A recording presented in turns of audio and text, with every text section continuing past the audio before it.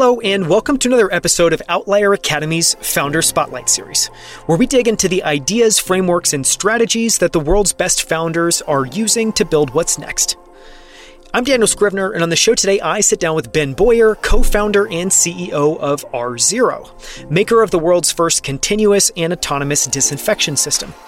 R0 combines powerful UVC hardware devices, which they call nodes, and are capable of removing pathogens, germs, and bacteria from both the air as well as surfaces, with powerful software that connects all these devices and monitors their performance in real time. What's fascinating is that R0 has modernized and is scaling a very old technology, which is UVC. UVC is a form of ultraviolet light with a wavelength of 200 to 280 nanometers, which effectively destroys and inactivates both bacteria and viruses, killing them and preventing them from reproducing. In 1903, the Nobel Prize for Medicine was awarded to Neil Ryberg-Fenson for his work using concentrated light to treat lupus vulgaris. Since then, UVC technology has been used extensively for disinfecting water, air, and surfaces to destroy a whole host of harmful microorganisms. R0 has taken UVC and modernized it so it can be deployed in almost any setting to sanitize the air and surfaces. In this episode, we cover the origins of UVC, why it's so effective, and why it's still underutilized. How R0 is ridding the world of ineffective chemical cleaners, which are still the most widely used cleaners and disinfectants.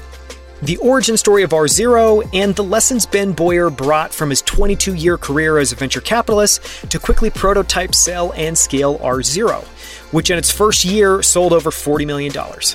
You can find the notes and transcript for this episode at outlieracademy.com/94. It's episode 94. For more on R0, just visit r0.com. That's literally the letter R, Z-E-R-O.com. With that, please enjoy my conversation with Ben Boyer of R0. Ben, thank you so much for joining me on Outlier Academy. I'm really excited to talk about what you're doing with R0. Yeah, no, I appreciate your interest in what we're working on and willingness to listen to me talk. I think as everyone will find out, it's going to be well worth it.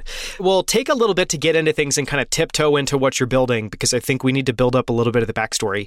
So to start, can you just share a quick sketch of your background, and as part of that, touch on why you felt compelled enough to kind of get out of venture and decide to found a company? Sure. It wasn't as, I'd say, premeditated as that. My background is venture capital. Been working in the industry for 22 years. I still work in it, albeit in a very different capacity than before R0. And ultimately, COVID hit me really hard, is probably the best way to put it. For me, it reminded me a lot of the same emotions I had around 9/11. Obviously, a very different set of circumstances, but it felt like another moment in time where everything was about to change. It really hit me. There is a moment I often think about, and it was in early March. I went to a local Whole Foods, and I just saw fright in people's eyes. You couldn't buy toilet paper. You couldn't buy paper towels. I saw people with full medical scrubs, and I was like, wow, okay, this is real. And at that point, there was still no concept of R0, but I was using my home office for the very first time in my entire life. My daughter, who was 11 at that point, was doing school at home. The streets in Los Gatos were totally quiet. And I just started thinking to myself that there's got to be some organization out there that knows how to deal with pathogens, because, ever since the advent of humans, we've had pathogens. And so I, for whatever reason, started thinking about hospitals. Again, not thinking I was going to start a company, but it was more intellectual curiosity, given that is a communal gathering place for sick people. And generally speaking, when you go to the hospital, you don't end up getting all of the other pathogens that are in the four walls. It felt like maybe there's some lesson that can be learned that would get my daughter back in school, would get me back in my office, and hopefully help prevent the spread of COVID. And so I started to research infection prevention in hospitals.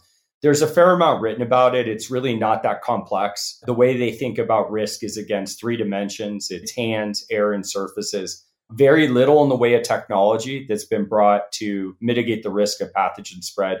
But what little technology that does exist looks something like this. And it is, tends to be UVC based in nature. So I'm reading about UVC light. I don't know much about it. I'm not an engineer by training. I've spent enough time in technology that I'm comfortable around it. But I start researching UVC, and what I learned is it's incredibly old. So the Nobel Prize in Medicine was awarded to someone named Niels Finsen in 1903 for his work with germicidal UV. It's been used to treat wastewater since the 1910s, HVAC since the 1920s, and it works so well, it's still used in that exact same capacity today. The reason for that is there's no pathogen on the face of the earth that has any resistance to UVC light. Unlike chemicals, which over time can build resistance to the chemical itself, UVC light is inactivating the pathogen at the RNA and the DNA level. So as long as the laws of physics remain, this system and others like it will be able to disinfect anything.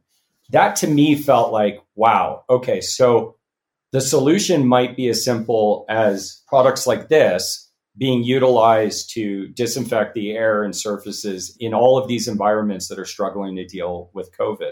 I can tell you definitively, I think I was looking for an investment for Tenaya. That's the venture capital firm I co-founded and am a GP in.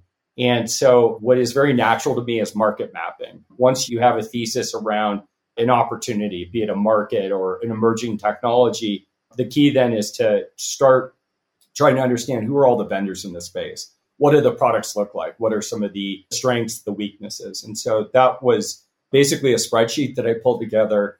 And in doing so, what I came to realize was there were a number of vendors. Most of them were pretty old, not a lot of innovation, and their products were incredibly expensive. I also learned that their products have incredible bodies of evidence. And what I mean by that is the hospitals that have adopted technologies like this have seen a tremendous reduction in what are called HAIs, or hospital-acquired infections. These are secondary infections. So think, go in for a knee surgery, you come out with a staph infection. You go in for an MRI, you catch C. diff. As it turns out, my North Star, which was hospitals, do struggle with pathogens and they do struggle with infections. But the ones that tend to do best utilize systems like this to do a whole room disinfection.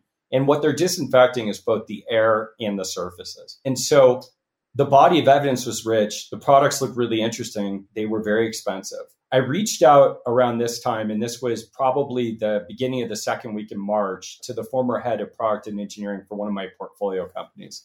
It was a mobile marketplace, provided technical workers to come to your house or your place of work to fix an iPhone screen or install a Nest thermostat.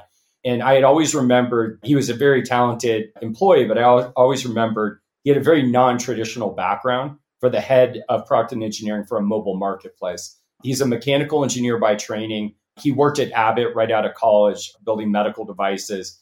And then he went to a medical device startup and ran the neurovascular value chain. And so I reached out to him and I said, hey, Grant, I don't know what I'm doing. I'm using my home office. There's no one on the streets, but I'm doing a bunch of research into UVC light. It appears as though this is the gold standard for disinfection within hospitals and primarily being utilized in the highest risk environment, which is the surgical theater. Are you interested in digging in with me? And he said, sure. And so I shared with him all of the work that I had done. And I said, do you have any idea why these things are so expensive? There's a company in our space that sells their product for $125,000. And he said, I have no idea, but let me dig around. And it was probably 2 or 3 days later. I don't remember exactly. Everything sort of over the course of the past year blurs together. But he just said, it's just a light with a timer. It shouldn't cost that much. And he had actually sketched out on a napkin what he thought a product should do and what it should look like. And it looks pretty similar to this. And he said, look, I think we can sell the thing for, call it a fifth of the cost of these other units. And I think we can have incredible margins. And I said, well, this is awesome and very exciting, but you're obviously missing something. There's got to be some reason why that's a $125,000 product and you just haven't figured it out. My venture hat was on. I said, we've got to do more due diligence and we've got to find someone that actually understands this market. We networked our way into a conversation with someone named Dr. Richard Wade. Dr. Wade ran Cal OSHA for more than a decade. He taught at Harvard and Oxford. And when we spoke to him, he was the principal scientist at an environmental health and safety consulting practice called Omega. And in that role, he wrote the disinfection protocols to reopen Blackstone's offices. and he wrote the disinfection protocols for the Diamond Princess boat. And so we pitched him on this idea and he loved it. He said, look, I've been using UVC in labs for decades. It is incredible. I think its moment is now. And it has just a tremendous number of advantages when compared to chemicals. And we said, well, that's great, Dr. Wade, but what are we missing? Why is it that companies like Xenex sell their product for $125,000 and we think we can build a better version of that and sell it for a fifth of that cost? And he said, you're not missing anything. He said, pricing in this market is really just an artifact of our screwed up healthcare system. It's the reason why when you need stitches and you go into the ER, it could cost $2,000. He said, it really comes down to how expensive HAIs are for hospitals. And as it turns out, HAIs are incredibly painful, both for the patient, the family, as well as the hospital. So these are top 10 leading killers in the US every year. And they'll cost a hospital anywhere from $20,000 to $40,000 to remediate. So the industry has really evolved around this concept of, look, if we save you 3 to 4 HAIs, it pays for this $125,000 piece of hardware.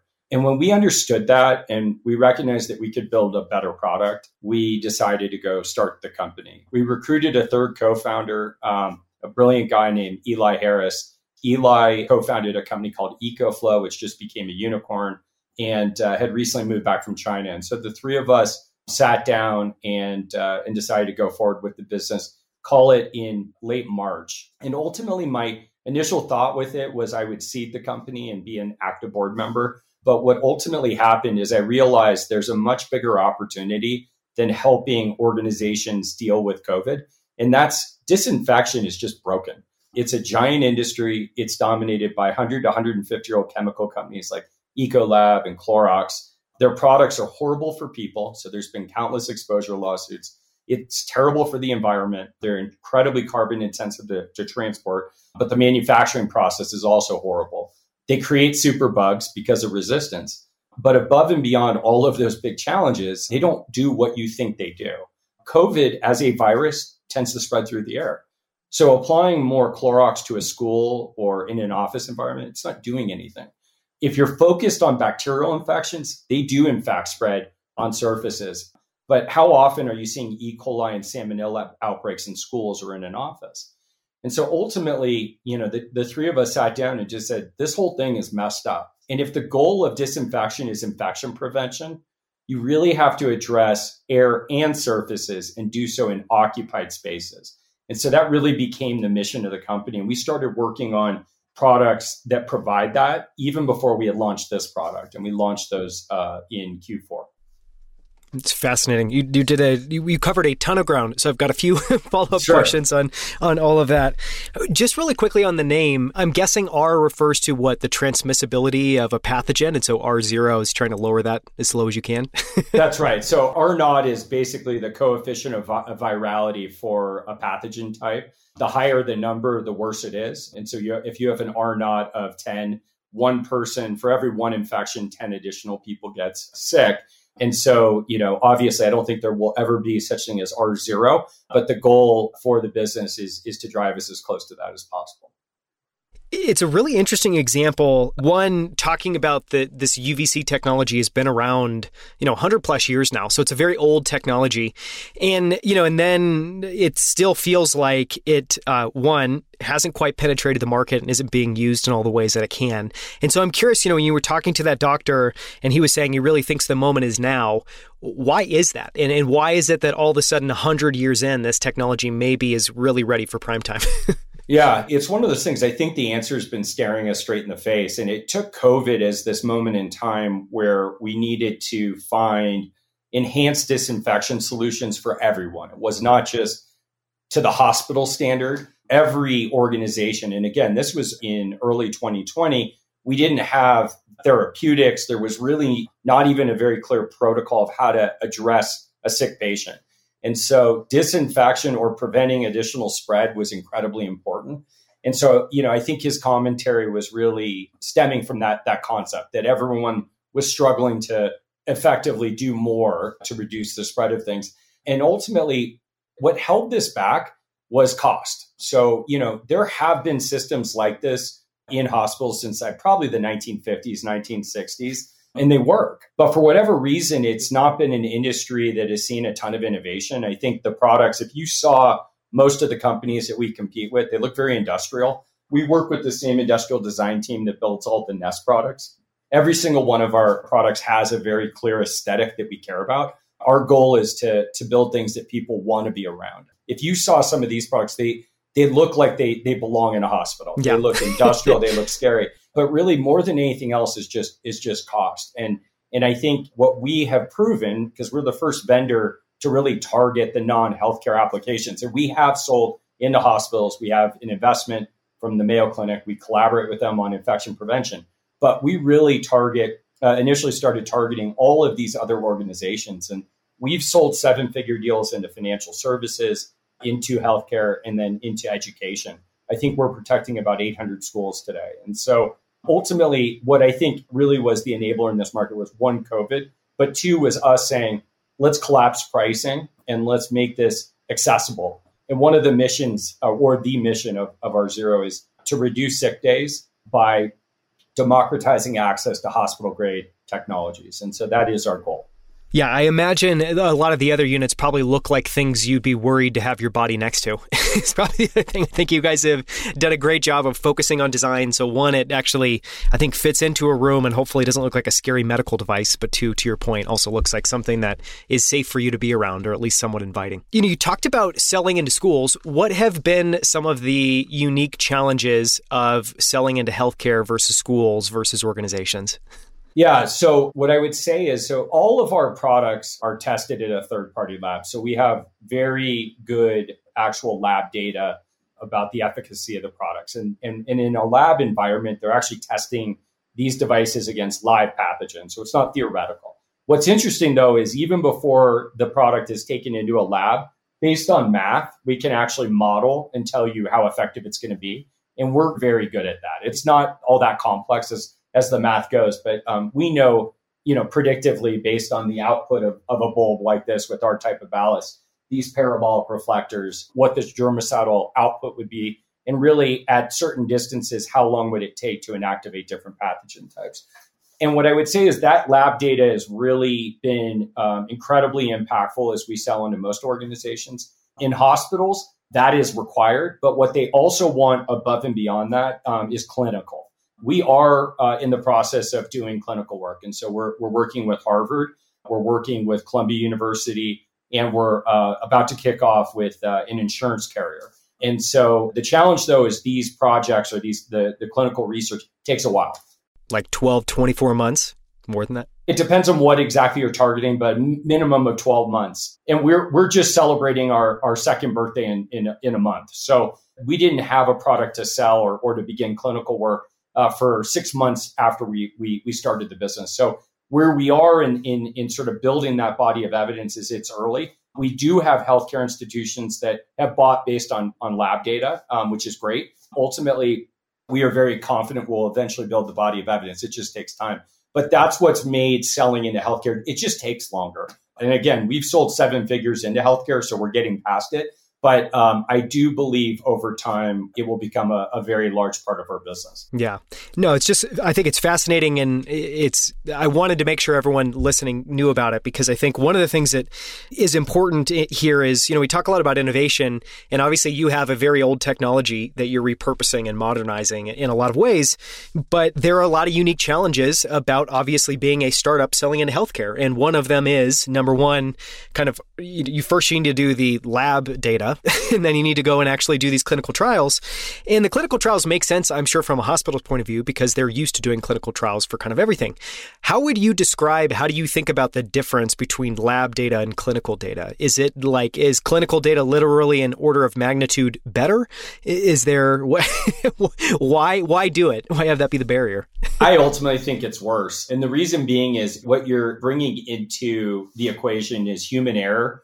And look, we're not going to be there every single day the device is operated. There is a very clear protocol that we design for each of our customers based on dimensions of the room, areas that could be shadowed and things like that. And at the end of the day, we're not there to actually be able to, see that the protocol is being met. Now, if you run the study long enough, some of that just sort of falls out. And so we are very comfortable with clinical work, and we like doing it.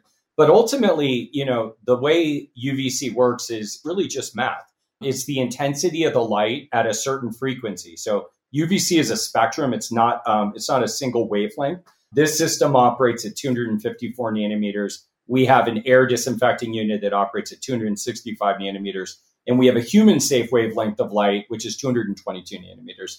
And so depending on the distance that these devices are from whatever it is they're disinfecting, we know very clearly how long it takes to achieve a 1 log reduction, a 2 log reduction, a 3, a 4, whatever it is you're targeting. So ultimately, at the end of the day, like lab data, so understanding the dimensions of the room where the test was, what was the pathogen type and the conditions in which the disinfection took place, to me, answers your question definitively, because these are physical spaces. It's not as though walls are moving so we know that running X device in a room that's 1,000 square feet for this long will provide this level of disinfection. All that said, we are huge believers. We have a head of clinical now. And for all the listeners out here that want to do clinical work with us, we're looking for more and more clinical partners. Awesome.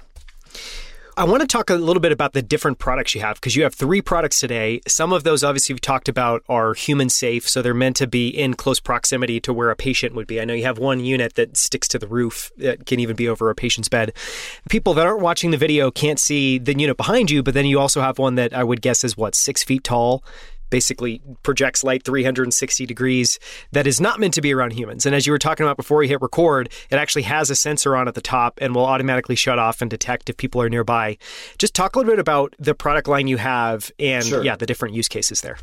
Yeah, so I'll tell you about the hardware. We have a lot more people that write software than build hardware, but we build great hardware. So we have 3 products today on the hardware side. The one behind me is a whole room disinfecting unit. This is the first product we brought to market. And what it allows for is a tremendous reduction in pathogen load in a physical space. So think about a classroom. Rather than just clean it at night, also run a disinfection. When we were building the product, we tried to be very thoughtful around building something that could be integrated into existing janitorial workflows. If to work with us required hiring additional staff, that would have been a dead end. And so the system has 4 buttons. It's IoT enabled, so we capture data and build an audit trail in terms of disinfection. So when it was operated, for how long and where. But ultimately, the most of the users of our product are pulling one of these with a janitorial cart, cleaning a classroom as they normally would. When they're done, they bring the device in, they run a disinfection. It disinfects the air and the surfaces. And then while that process is going on, they're in the classroom next door cleaning. And so, again, just a very simple process. The next 2 products that we launched, and we effectively launched them at the same time, are both products for occupied spaces. So this is not something you would operate with someone in the room. The fixtures are. Well, the first one is a product called Beam, which disinfects a huge volume of air. We can add 8 to 32 effective air changes per hour, depending on the number of devices and the size of the room, which is astronomical in terms of building and HVAC.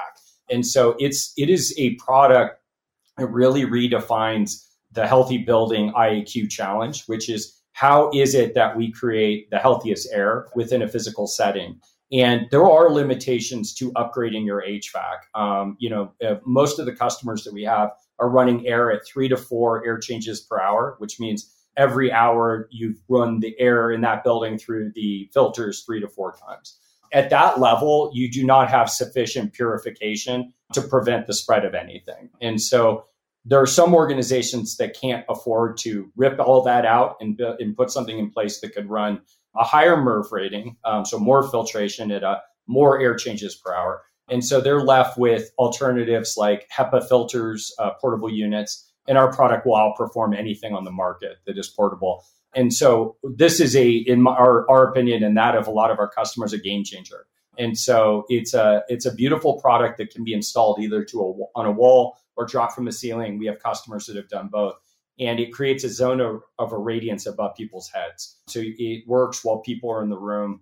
The system is IoT enabled, like every product we've developed. It has sensors to activate itself when it senses people in the room. It will run until it sees the last person for an additional 30 minutes. and then it deactivates itself. The product uses LEDs, so it's energy efficient. And again, it was only operating when it's needed. The other product that we brought to market is a far UV system.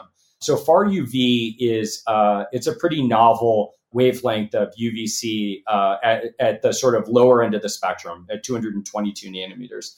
And 222 nanometers, it turns out, is perfectly human safe. And so the science has shown that 30,000 hours of exposure to that wavelength does less cellular damage to your skin and your eyes than 10 minutes in the sun on a spring day. And so perfectly safe. It also turns out it kills all pathogens. And so in our mind, this is the technology that becomes the building block for all physical buildings going forward. It provides the ability for real-time disinfection. So rather than you and I be on a Zoom call, we're sitting at your desk or mine, and I'm breathing and sneezing and coughing, and we're just having a conversation. If we have a fixture in the ceiling that's emitting this light down and creating a zone of irradiance around us, you're getting some level of disinfection just as we're sitting here. So think about, sharing a restroom with someone. Think about an elevator. Conference rooms. Conference rooms, break rooms. Yeah. This device operates inverse to this. So it will only turn itself on when it senses people in the room. And then it will run, you can program it to run for as long as you'd like afterwards. And so it's a game changer. It truly, truly is. There's only a couple companies globally that have the ability to produce this light safely and efficaciously. And we're one of them. And we're incredibly excited about the potential going forward. Yeah. I mean, that's an incredible milestone to hit, less than 2 years into R0's life. So you talked about that there are more people working on software than hardware, which I'm not surprised by. But I think most people that would go to the website and I guess look at the fixtures, because obviously the fixtures are what people are going to see in the room, that might be surprising. What do you focus on the software side, and what does software enable the hardware doesn't? And how do you, I guess, think about, in terms of overall innovation R&D, how much are you dedicating to hardware versus software? Yeah, so we started with the hardware, and we call them endpoints because they didn't exist either in a form that was cost effective or something that was efficacious. And so we're working from sort of the outside in. Every one of our products out of the box comes with software. And what you should think about this is a capability to manage the devices remotely if it's a fixture, as well as analytics and reporting about the space that it's operating in. But ultimately, we have a very clear roadmap of additional software products that we want to build on top of that. And so it starts with the floor plan. And from there, we have the ability to layer in our risk model. So we have a dynamic risk model that we've created based on a lot of math, much of which originated at MIT. And it allows us to score spaces based on physical attributes and the way they're utilized. And we can score for different pathogen types. We also acquired a company last year that has occupancy sensors. And this is providing our risk model with data about where people are and are not. And that obviously changes the risk of a space over time. You'll see us move into other sensor-based technologies going forward, like IAQ. And we have a huge product roadmap on the hardware side to take advantage of the data that is emitted to remediate. So one of the things that is incredibly meaningful for us in terms of the products we build and our vision is we want to be closed loop. We don't want to just report that you have a problem. We want to build products that are actually going to resolve the problem. And so a lot of the software work is with regards to that. There's also, we've been approached by a number of very large strategic players in and around the space that are interested in having us do API integrations with their software. And so there's a lot to be built on the software side. There's a lot more hardware that we have to go build, but we're really excited. We think the healthy buildings movement is really in its infancy, and we think it will evolve like the green building movement. And we think we can be an incredibly important piece of that movement. Yeah. I mean, even hearing you map out what your software does today, which obviously even just, I don't have any super familiarity with healthcare, but even knowing about something like an audit trail would obviously be incredibly important. If you're a hospital and you're doing this to minimize hospital-induced infections, having that data is going to be really important. One of the questions I wanted to ask is, Because we've talked about the hardware a little bit. We've talked about the software a little bit.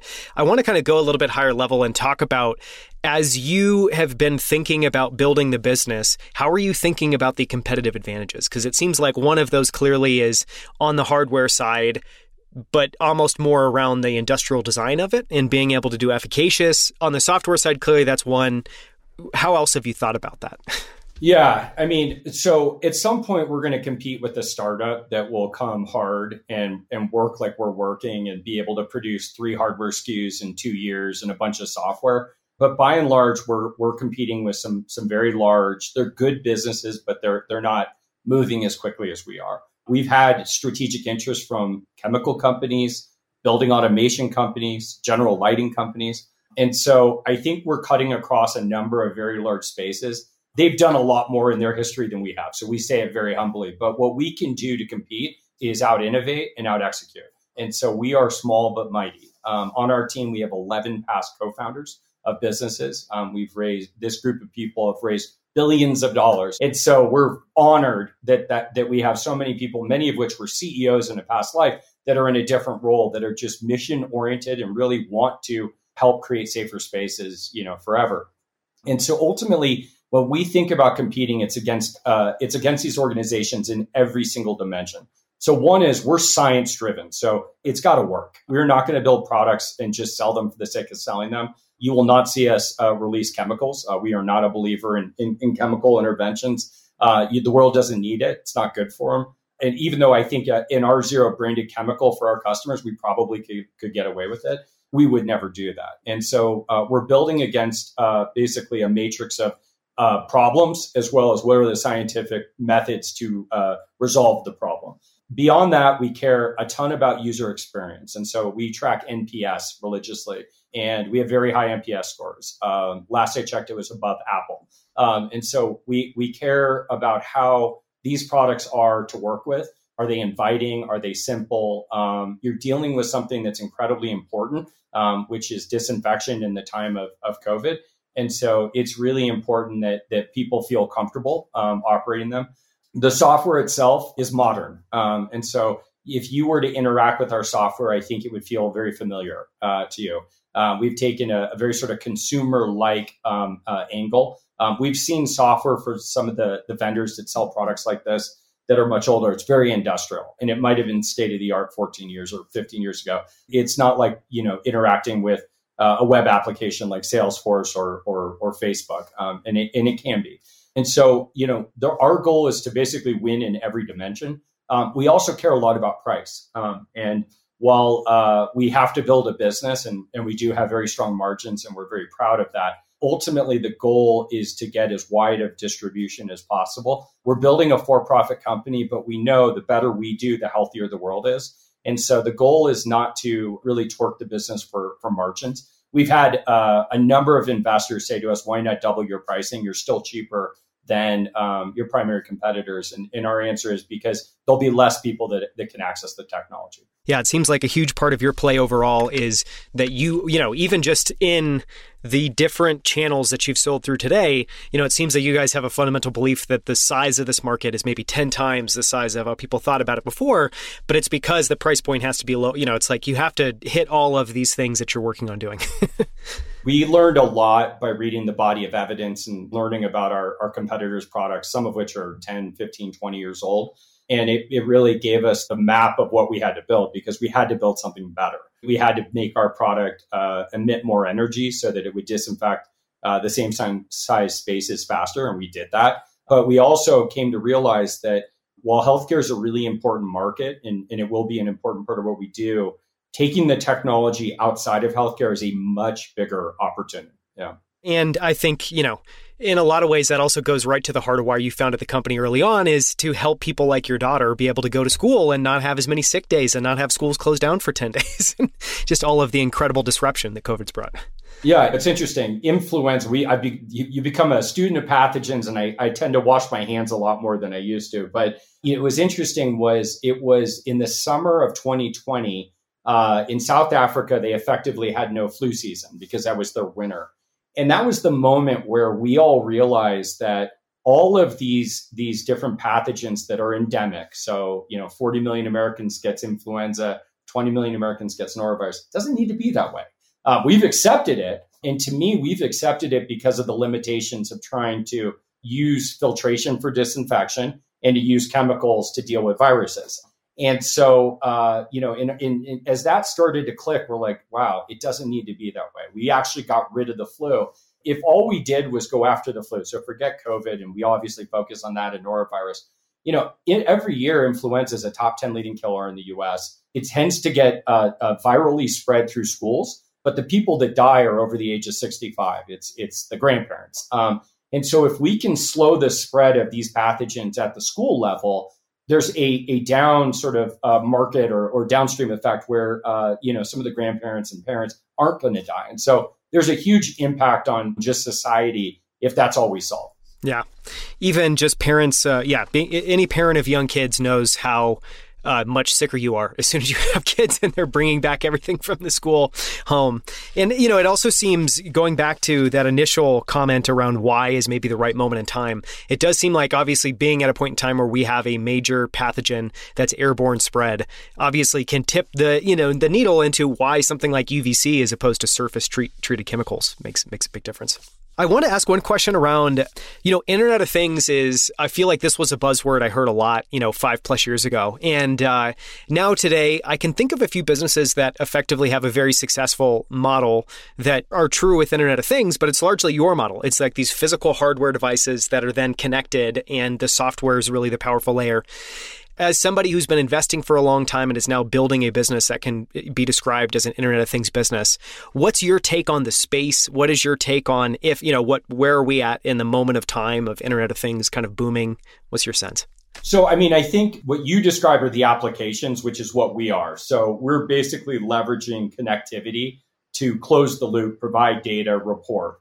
And for us, it's really important both for reporting to the customer, but also for us being able to provide that dynamic risk model that is adjusting beyond sort of different applications. And so Nest is one of our hero companies. We hired the global head of business development from Nest to join us. And I think he saw a lot of similarities. He's wonderful. His name is Linus Lundberg, and he's just amazing. But Nest did an amazing job by sort of reinventing a very old space. And they did so in a way where they created this luxury product, which had features and functionality that can help from an energy efficiency perspective. Wonderful control, think about going on vacation, leaving your air conditioning on, being able to turn it off with your phone. But they did so with a much higher price point. And I think it's amazing that they did that. It's very Apple-esque.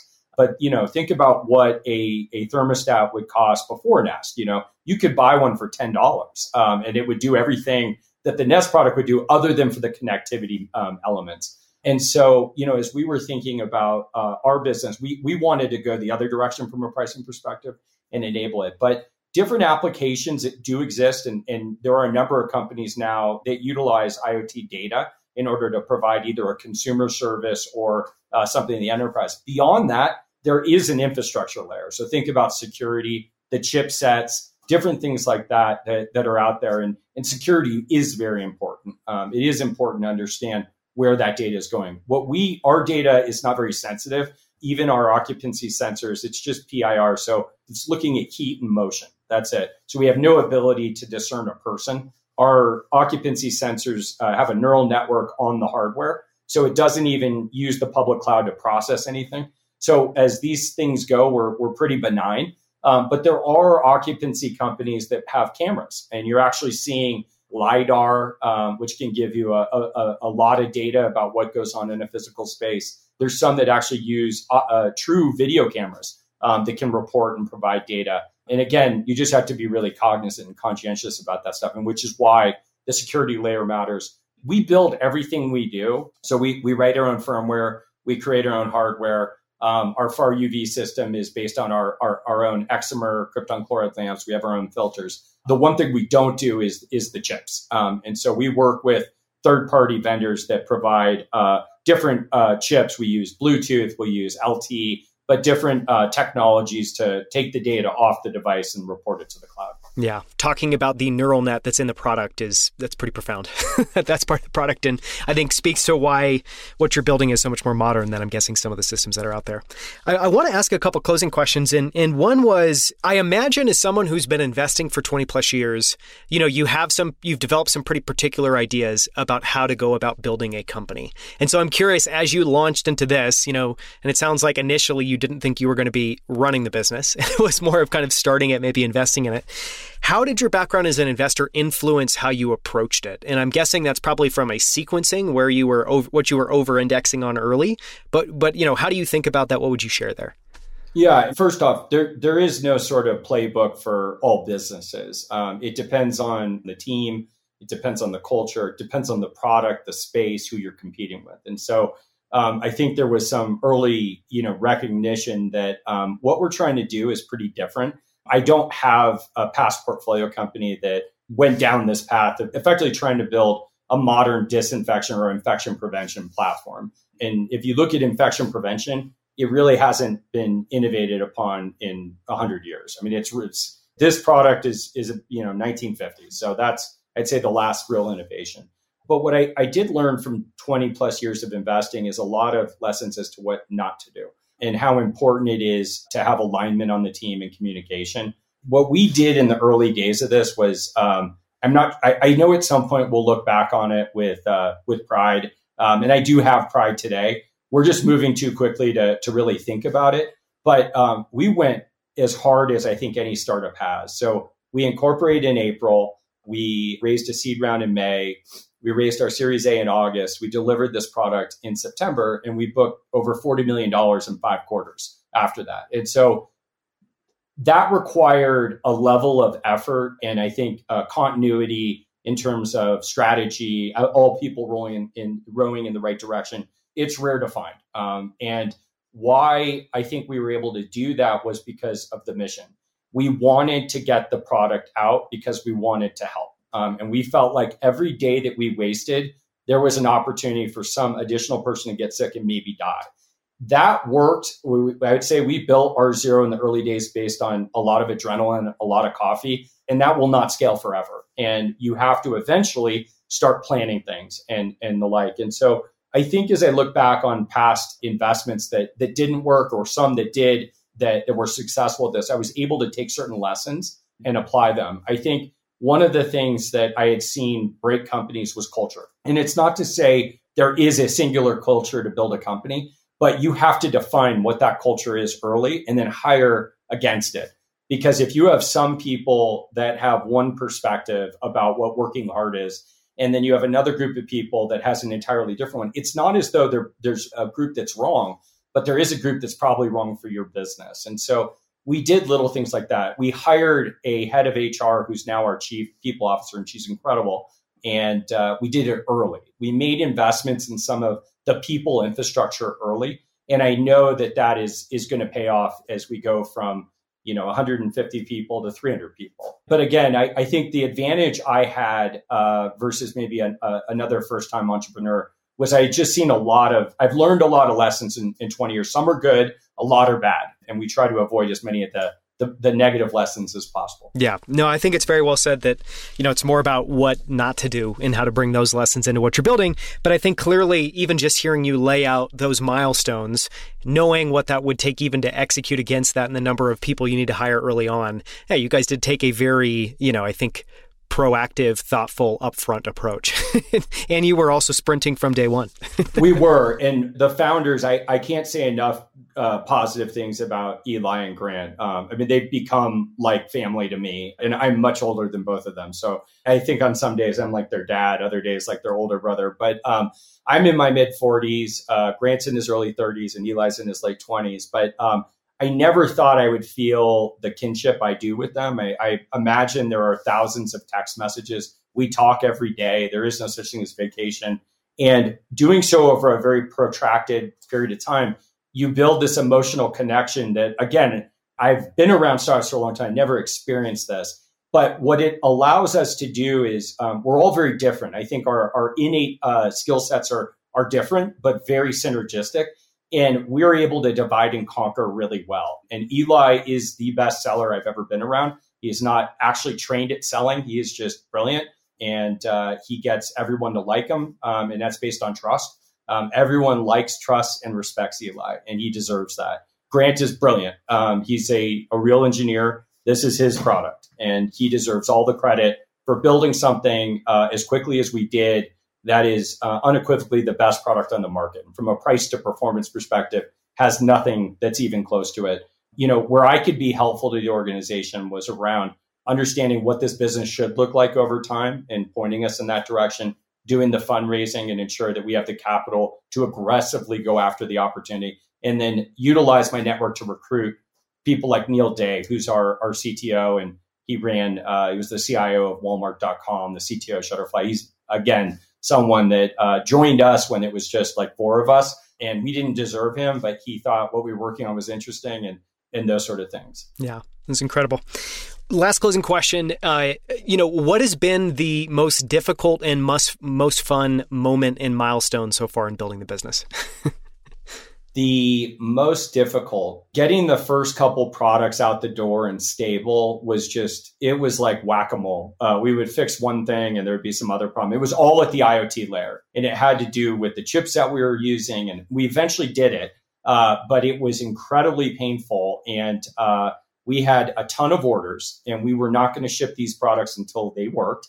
And we had angry people that were saying, I want the product. And we understood it because they're dealing with COVID. And so it was like every day was frustrating. And I could do nothing. All I could do was to talk to the customers and let them know that we are doing everything in our power to get the devices to them as quickly as possible. And so that was frustrating. I felt impotent. Neil worked 24 hours a day and so did Grant to get the products to operate as we needed them to. And it was all about reporting. The UVC worked fine. It was just literally so that we could create that audit trail. And then I'd say we took an investment and signed a multi-year collaboration agreement with the Mayo Clinic last year. And I think the person that sponsors it at the Mayo Clinic is the global head of infection prevention for the entire Mayo Clinic. He and his team actually ask us for our opinion about different things. And so that realization that, less than 2 years into working on this project, in a space no one knew anything about, we've just read a lot of science, we're helping the very best infection prevention specialists in the world to think about mechanisms by way they could reduce pathogen load and make their environment safer. And again, I'm just sort of shocked, and our technical team deserves the vast majority of that credit. I mean, it's just incredible what you guys have been able to accomplish in less than 2 years. And it's also, I think this is, I feel like when I first started looking at R0, it's not a space I would ever intuitively think about. But as soon as you thread that needle of why it matters, how big the opportunity is, why it's new and novel, I think it's really interesting. So it's fascinating to then think back to the origin story of just super humbly being like, there's got to be a better way, trying to figure that out. And then here we are 2 years later with 40 million plus in sales. So anyone listening can learn more about R0 by visiting r0.com. I can also follow you on Twitter. You don't tweet a ton, but you have tweeted some very great Medium articles at BJAMIN999. And there's some great stuff you've written on Medium that we'll link to as well too, about everything from some of the journey of building R0 to why a great board of directors really matters. So thank you so much for the time, Ben. This has been a lot of fun. Thank you so much for listening. For links to everything we discussed, as well as the notes and transcript for this episode, visit outlieracademy.com/94. At outlieracademy.com, you can also find more incredible interviews with the founders of Level, Superhuman, 8 Sleep, Rally, and Common Stock, as well as best-selling authors and the world's smartest investors. You can now also find us on YouTube at youtube.com/outlieracademy. On our channel, you'll find all of our full-length interviews as well as our favorite short clips from every episode, including this one, so please go to YouTube and subscribe now. You can also follow us on Twitter, Instagram, and LinkedIn under the handle Outlier Academy. Thanks for listening. We'll see you next week right here on Outlier Academy.